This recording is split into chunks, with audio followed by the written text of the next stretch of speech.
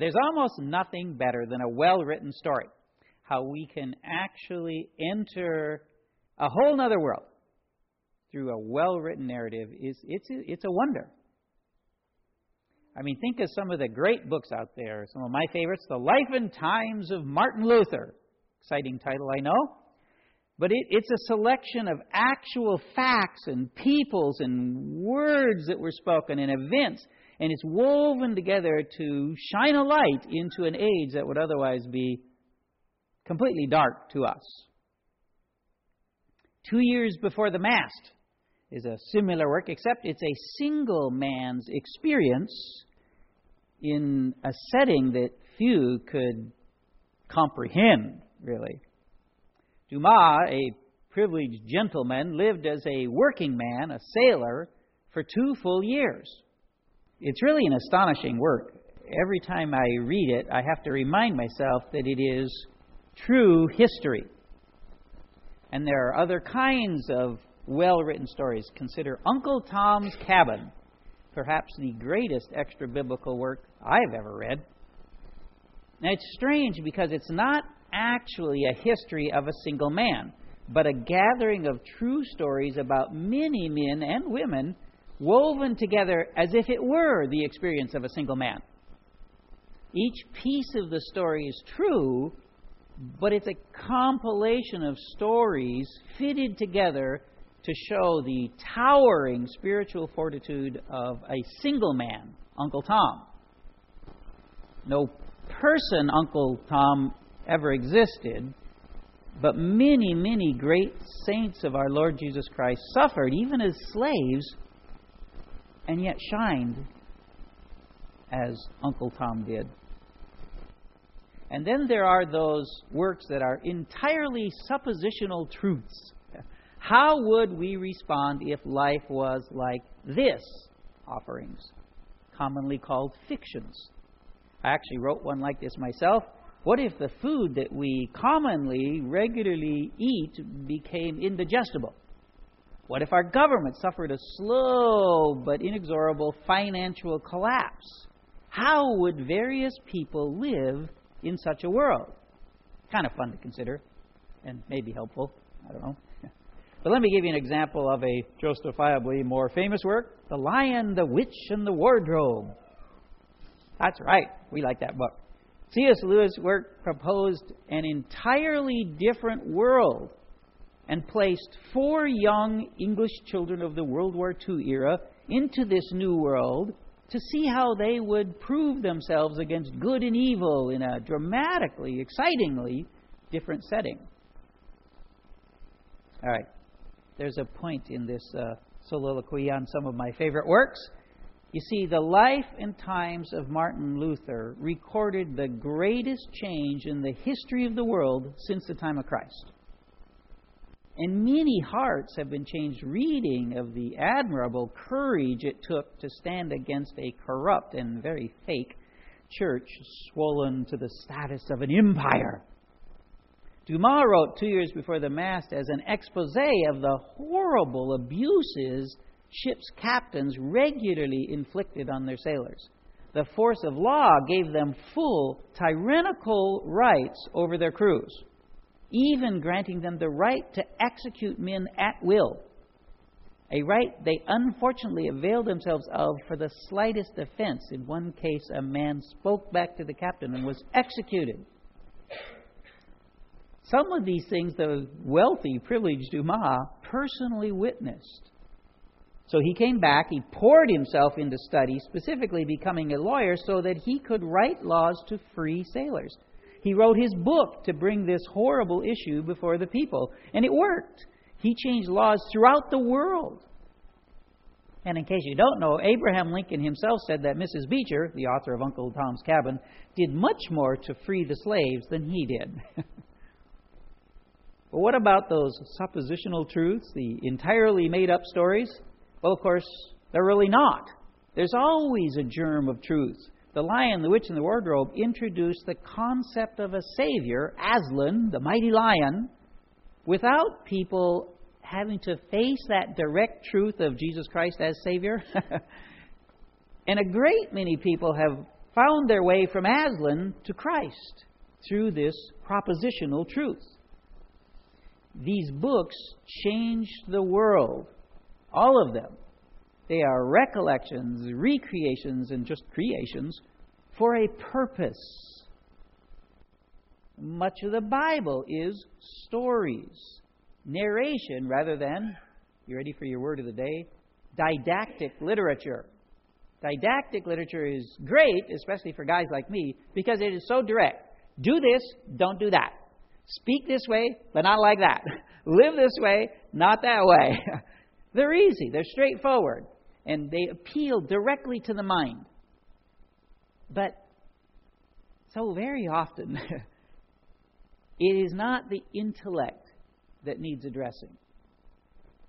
It's not logic, but volition that matters. People know how to live.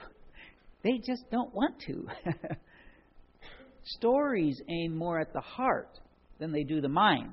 Not so much how to live as giving a reason to live as we should.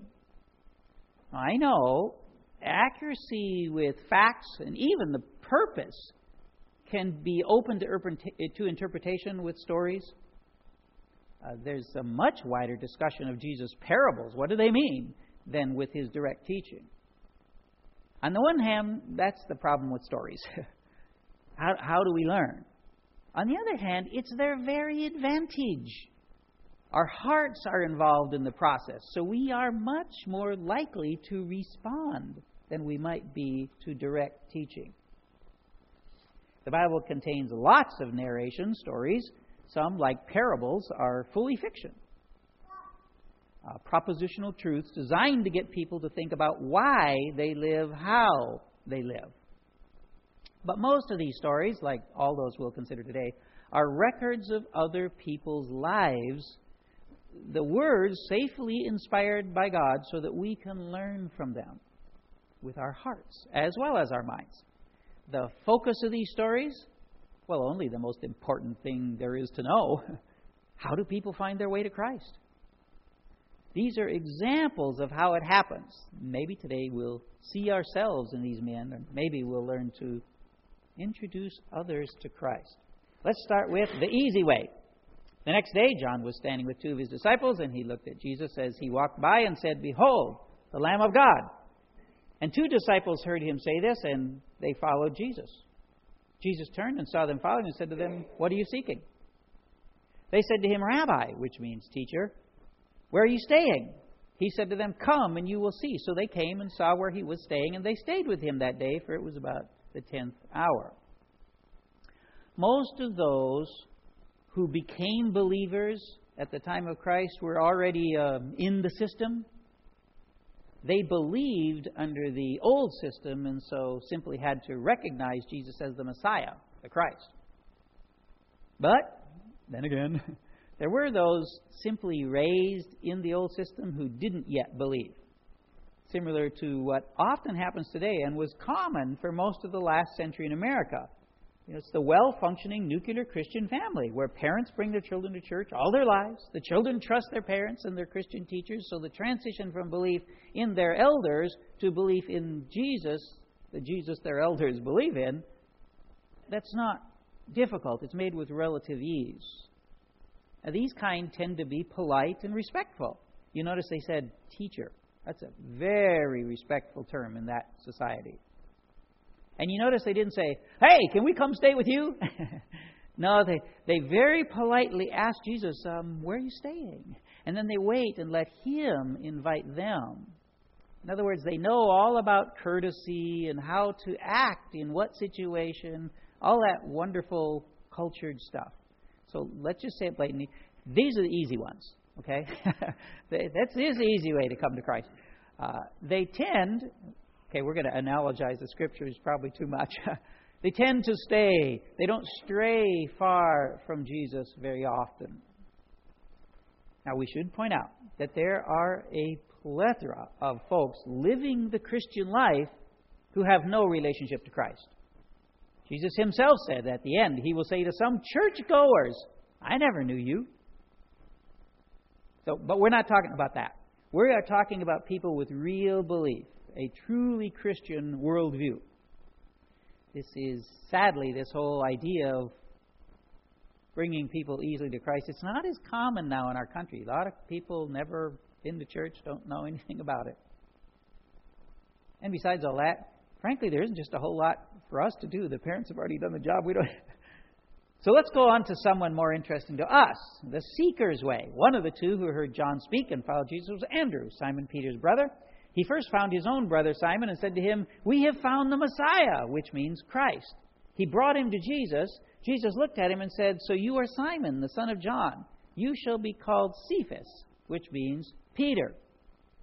Andrew's statement makes it very clear they were looking for a Messiah. Okay? So they had some idea.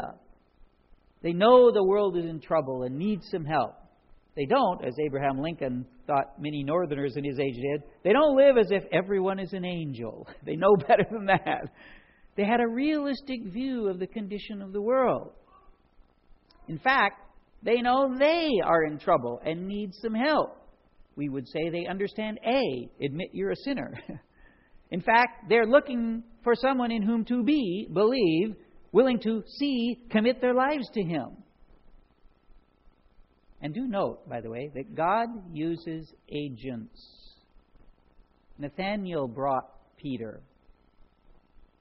We can bring people and actually be a part of the salvation of another person. Today, in this time that we live, you can ask a person, "Do you think we are all on a spiritual journey?" And probably they'll say, I kind of do. Now, they may be only mildly interested in Christianity, but they might come to a Christian event, say like our Fifth Sunday experience we do, or even a Sunday morning service. Do you think we are all on a spiritual journey? You might have someone say, "Yeah, I'm really trying to figure out this whole spiritual thing." Man, you can give them a Bible. We have lots of them. Grab one. Chances are they'll actually read it. You can give them literature. You can point them to our website. You can bring them to class. They want to know. They are active seekers. You might run into that.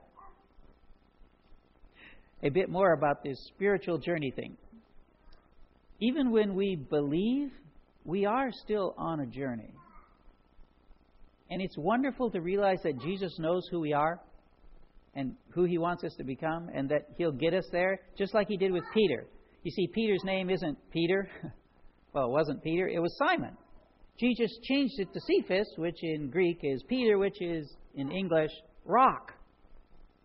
Simon, I want you to be rock. I want you to be the rock that all the other disciples lean on. I want you to lead my church. That's what He was saying.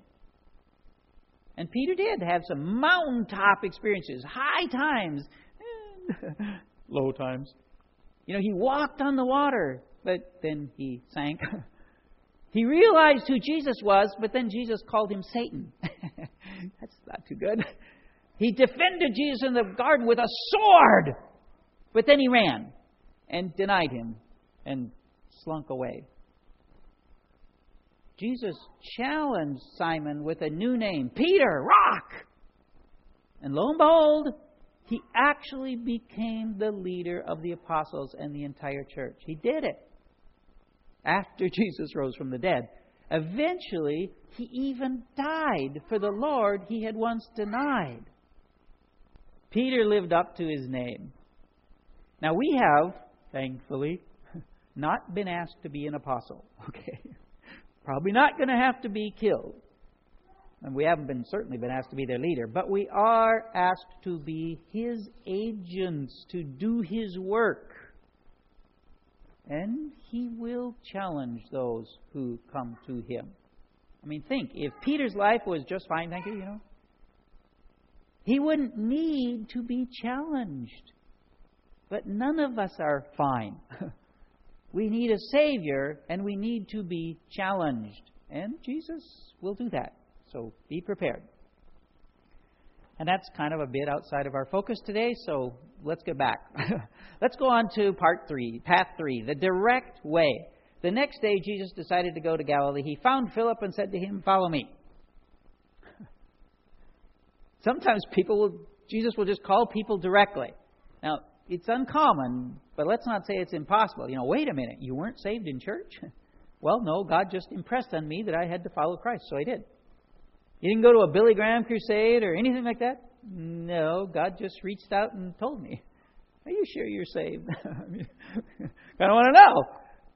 And I'm not sure how many can actually do this, how many could really respond this way. And of course, we've got to be cautious in accepting those who say they are directly called. There are some very strange people out there. But if we see in their lives the fruit of the Spirit, the love, the joy, peace, patience, kindness, goodness, faithfulness, gentleness, self-control, then we can be pretty sure this is real. And this all takes time, both developing the Spirit's fruit and observing a person so that we can determine if they genuinely live Spirit-controlled lives or are just faking it. But if we watch over them, over time, we can be pretty sure. And now we get to a really interesting group. Path 4, the skeptic's way. Now Philip was from Bethsaida, the city of Andrew and Peter. Philip found Nathanael and said to him, "We have found him of whom Moses in the law and also the prophets wrote, Jesus of Nazareth, the son of Joseph." Now you may be thinking, like I was, how much this sounds just like what Andrew said. In fact, maybe Philip heard the story from Peter and Andrew and thought, "Hey, I'll try that too." The result? Well, I don't think it's quite what he'd hoped for. Nathanael said to him, "Can any good thing come out of Nazareth?" That's kind of bad. Skeptics, and Andrew was barely one, they can be pretty caustic. Don't let it get to you. Be patient, even though it isn't easy. And did you know skeptics attack the person? Where's the legitimate question? What is it that you see in Jesus that makes you think that he's the one that Moses and all the prophets wrote about? No. He's a loser. He's from Westport. Well, okay, Nazareth. But, that's what he says. How many times have you heard skeptics attack Christians with actual facts? Probably 0 to none. We just don't do that. But we have to ignore these side issues and we have to stick to the facts. And often they'll question the very idea. What do you mean, a Savior? You think I need saving? Well, yeah, actually, as you mentioned.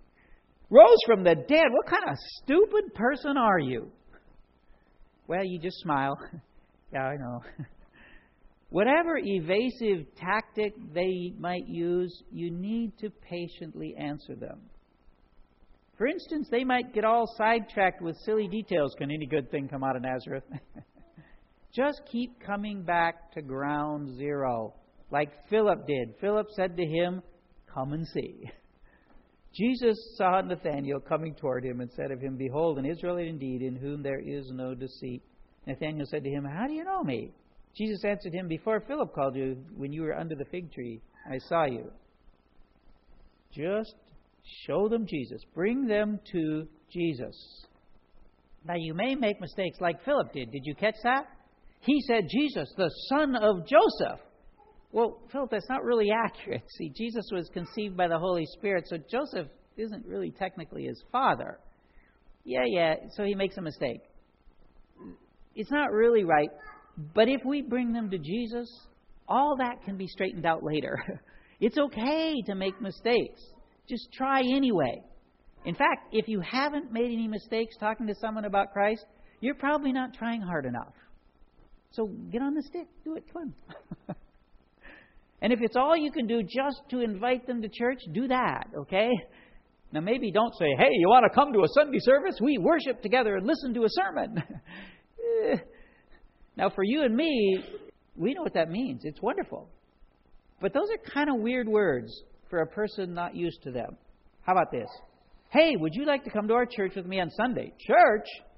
Yeah, we all get together. We kind of have a little mini concert. Most of the time, we even sing along. And Then we have a kind of a seminar or class where we learn how to live life better. Hey, that might work. Who knows? Hey, you want to come to Sunday school with me? Yeah. Maybe our Sunday morning discussion group. Maybe that would work a little better. And then the midweek Bible study. It's great for me, but how about Wednesday Word Study? That's what we've been calling it. A time when we examine the writings of those who started Christianity. That might work. A little easier thing is the Fifth Sunday Experience or an outreach event like the community picnic all the churches are putting down at the end of the summer. Most people, even skeptics, are open to that. Free food's always a good one. But always offer them a Bible. I mean, they can read it in the privacy of their homes and they can make up their own minds. Now, do let them know that this is a collection of writings that we believe the Creator of all things arranged for us to have. Okay, we think it's that important. Tell them that we believe it is by the renewing of our minds that we develop faith. These are things you should tell them. Ask them to read just a part of it and then give you their thoughts. I'd have them start with John or maybe Mark or Luke, something like that. If they tell you, oh, it's all foolishness anyway, challenge them to read it and find the problems they say are in it. Not go to the internet and do some Google search, okay? Challenge them to actually read it and firsthand find out what they think for themselves. Not somebody else's old rehashed thoughts. What do you think? And then, if they really love anyone, if you really love anyone and want them to know Christ, the best thing to bring them to Jesus is by living Jesus before them. Live on purpose. If we truly believe our lives are not an accident, then we should quit living our lives as if it is an accident. You know, if your language stinks, well, clean it up. It's not hard. Just do it. If you told lies, get honest. Actually, remember what we said to watch the fruit of the Spirit in anyone to see if they really live up to a relationship with Christ? Here's what the Apostle Paul said about wrong living just before that. Now, the works of the flesh are evident: sexual immorality, impurity, sensuality, idolatry, sorcery, enmity, strife, jealousy, fits of anger, rivalries, dissensions, divisions, envy, drunkenness, orgies, and things like these. I warn you, as I warned you before, that those who do such things will not inherit the kingdom of God. What a list. Wow. How could they see Jesus in us if we are acting like that? How can your family trust your spiritual walk if you are involved in activities like this? Live right by living as the Holy Spirit instructs in all the Scriptures, and some around you will naturally fall into the arms of Christ. It will happen. And here's a fun thing to watch: the fall of the skeptic. Nathanael said to him, "How do you know me?" Jesus answered him, "Before Philip called you, when you were under the fig tree, I saw you." Nathanael answered him, "Rabbi, you are the Son of God. You are the King of Israel." Now, there's a whole miracle thing going on with Jesus knowing where he was and what he was doing, even what he was reading. But for those you love now, it will be all about them seeing Jesus. Maybe through you. Maybe through someone else you bring them to. Maybe in the words of Scripture. And when a skeptic believes, they usually believe big time. Sometimes I think it's because they're so thick-headed, Jesus had to hit them with a really big stick and a major tragedy. And it completely makes them change direction. Okay? Or maybe it's because they've worked through so many major questions before they come to faith. They are so much more sure of their faith. Maybe we ought to question more. Maybe we ought to get a little uncomfortable in our faith so that we can be more confident in our faith. No more same old, same old. Let's actually learn the Scriptures, which is why we have all the classes we do, why we're here today. There's one other path that some take to get to Jesus. It isn't common that people who start this path make it, but some actually do. There is one other book I'd like to tell you about, The Persecutor. It's a focused biography of a man named Sergei Kordakov. Sergei's job in the old Soviet Union was to harass, arrest, and even beat Christians. And worse. How could one ever hope that such a man could possibly turn to Christ? But Saul, still breathing threats and murder against the disciples of the Lord, went to the high priest and asked him for letters to the synagogues at Damascus, so that if he found any belonging to the way, men or women, he might bring them bound to Jerusalem. So infamous had Paul's actions become that on the other end of a mountain range, way past Galilee in Damascus, people had heard of him, and even that he was coming their way. And God asks one of those very people in that church in Damascus to go help that guy out. But Ananias answered, Lord, I've heard from many about this man, how much evil he has done to your saints at Jerusalem. What a reputation.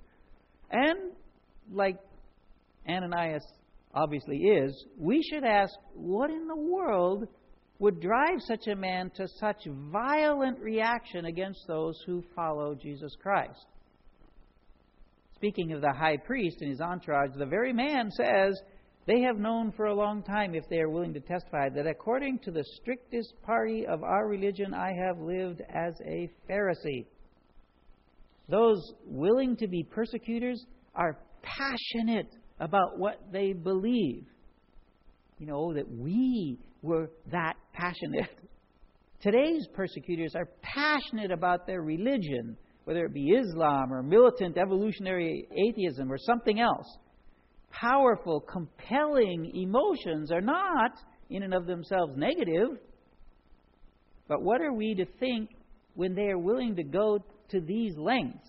I myself was convinced that I ought to do many things in opposing the name of Jesus of Nazareth, and I did so in Jerusalem. I not only locked up many of the saints in prison after receiving authority from the chief priest, but when they were put to death, I cast my vote against them. And I punished them often in all the synagogues and tried to make them blaspheme. And in raging fury against them, I persecuted them even to foreign cities. Raging fury.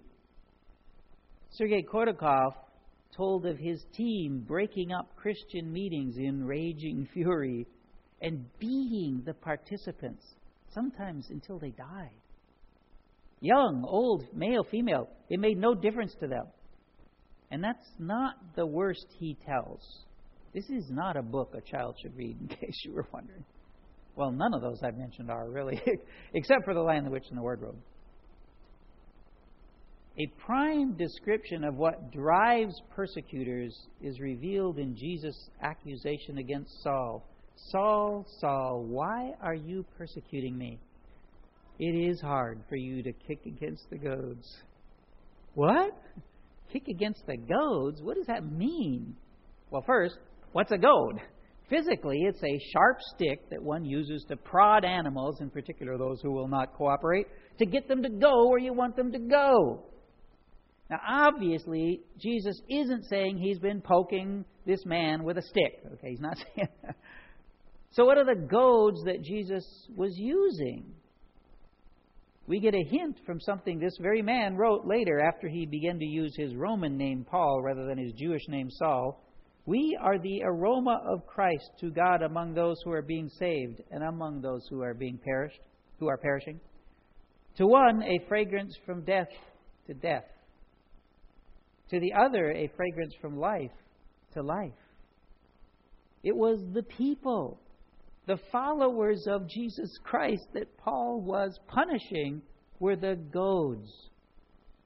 One of the reasons we gather together as believers is that we remind each other of the eternal life we will share together. You know, what a wonderful thing.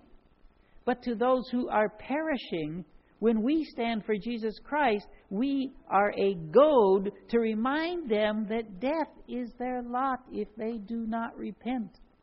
They don't always like that. Some of them may kick against, persecute us.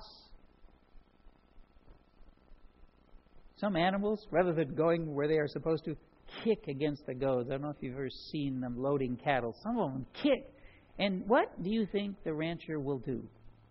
Now, as he went on his way, he approached Damascus, and suddenly a light from heaven shone around him, and falling to the ground, he heard a voice saying to him, Saul, Saul, why are you persecuting me? Saul became Paul, an apostle of Jesus Christ. Just like all the other men whose conversions we've considered. They were all special cases, but Paul was even a little more special. Ananias was really concerned about following God's instruction to help Saul. But the Lord said to him, Go, for he is a chosen instrument of mine to carry my name before the Gentiles and kings and the children of Israel. For I will show him how much he must suffer for the sake of my name. The persecutor will suffer. Sergei Kordakov was haunted in his dreams because of the reactions of the believers to the torture he inflicted on them. In particular, one young woman who, after 2 different intense beatings, they found at yet another Christian gathering. When you are a persecutor and someone stands in your way without striking back, what do? For the powerfully built, fanatically dedicated, communist punisher of Christians, you start to wonder, what do these people believe? The nightmares began, and one day while he was burning the propaganda the Christians had, he happened to be all alone, and he took the slightest peek at one before he threw it in the fire. He was completely unprepared for the words that hammered into his skull. So he slipped a small one into an inner pocket, and his journey to Christ began. But he was ever driven by his former behavior, as was the Apostle Paul. In one of his later letters, an intensely personal letter to a young man he had mentored, he wrote, I thank him who has given me strength, Christ Jesus our Lord, because he judged me faithful, appointing me to his service, though formerly I was a blasphemer, a persecutor, and an insolent opponent. But I received mercy because I had acted ignorantly in unbelief. And the grace of our Lord overflowed for me with the faith and love that are in Christ Jesus. The saying is trustworthy and deserving of full acceptance that Christ Jesus came into the world to save sinners, of whom I am the foremost. The pain of our past can sometimes feel overwhelming.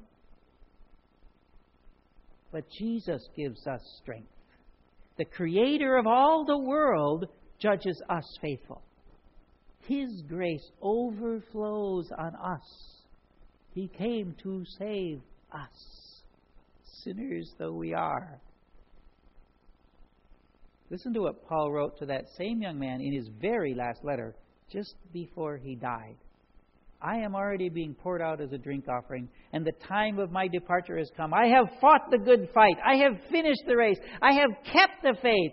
Henceforth there is laid up for me the crown of righteousness, which the Lord, the righteous judge, will award to me on that day. And not only to me, but also to all who have loved his appearing. For all who have loved his appearing. This is exciting truth. These are all great stories that we've read, every one. Every one of them is true. We found that some do come to Christ the easy way. Some are seeking. Some Jesus talks to directly. Some are skeptics. And some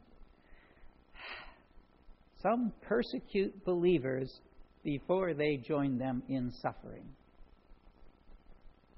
But all share another truth in common. All these men, other than Paul, shared the next 3 years with Jesus.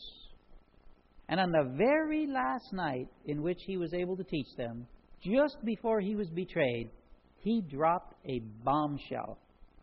You did not choose me, but I chose you and appointed you that you should go and bear fruit, and that your fruit should abide.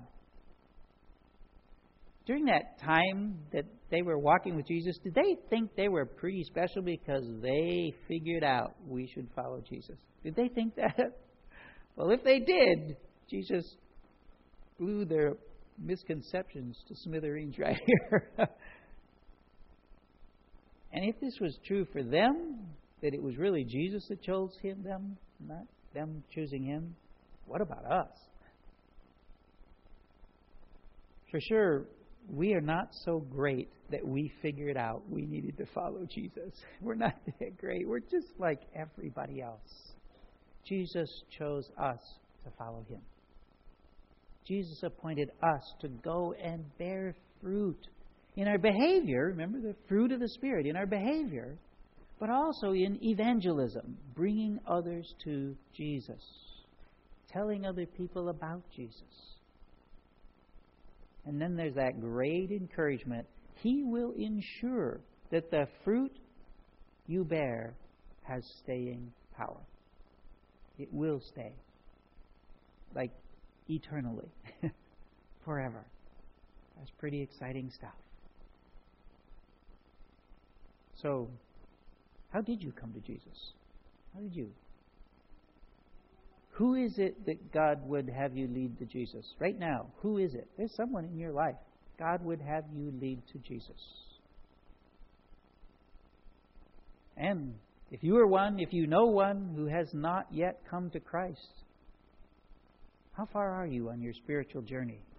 That's what we need to ask. How far are you on your spiritual journey? Let's pray. Thank you, Father, so much for the various paths that we can take to your Son. The only way is Jesus. We might get to Jesus different ways, but we all go through Jesus to become your children. Children of the living God. Wow, is that something we do not deserve? But your Son chose us. Before time ever began, He wrote our names in the book of life. What an incredible privilege. We don't know why you chose us, but we are grateful. Help us, Lord, to bring others to you. Somehow, to show them the truth that if they can only admit their condition, they can believe. And then they will want to commit their lives to your Son. Help us to bring that message to people, Lord. Thank you so much. In Jesus' name we pray. Amen.